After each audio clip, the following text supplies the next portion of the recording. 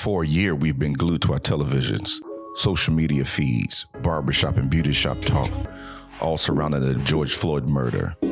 And I couldn't help but think, will this be another one like the other ones?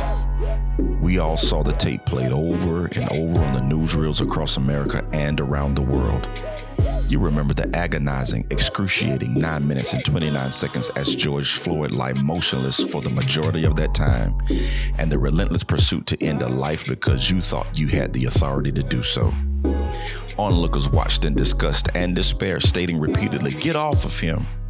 The EMT attempting to help and being told to step back, and Mr. Floyd gasping to utter those all too familiar and iconic words, "I can't breathe."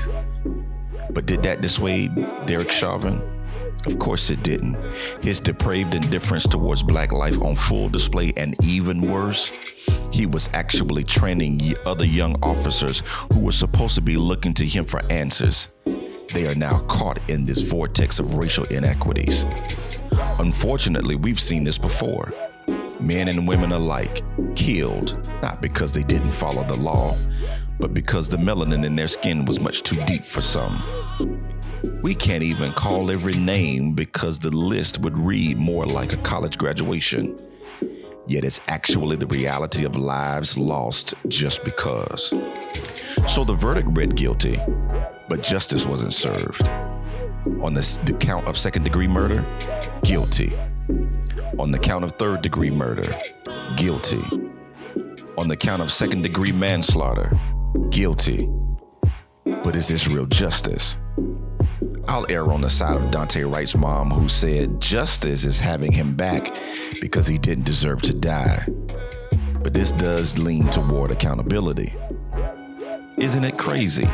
We wanted a guilty verdict, got a guilty verdict, but we still don't feel vindicated. I know you don't get it, but that's because you've never lived our story. The verdict read guilty, but the truth is, he could actually file for an appeal. The verdict read guilty, but the truth is the justice system gives him another shot, even though the video don't lie. The verdict read guilty, but the truth is George Floyd's daughter won't have her dad at her Sweet 16 party, her graduation, her wedding, nor to see any of her children born. Oh, but wait, did you hear?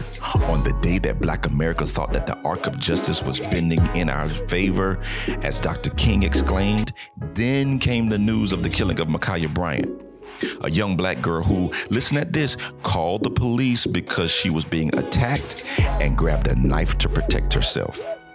Yes, we got the verdict that we wanted with George Floyd, but our truth is that it doesn't change a thing. Black life doesn't matter in this country. How can it? Tell me the last time a white child lost their life after calling the police for protection. Tell me the last time a white person lost their life because they used a counterfeit 20.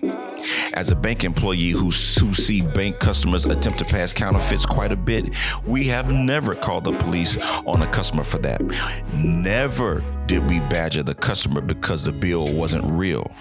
Either we could take it or we couldn't. But hey, what do I know? Well, I do know this. The guilty verdict was great and we're thankful. But the truth is, soon, another name will be added to this all too familiar refrain. Say her name. Say his name. Because the verdict may say one thing, but the truth is, well, you know.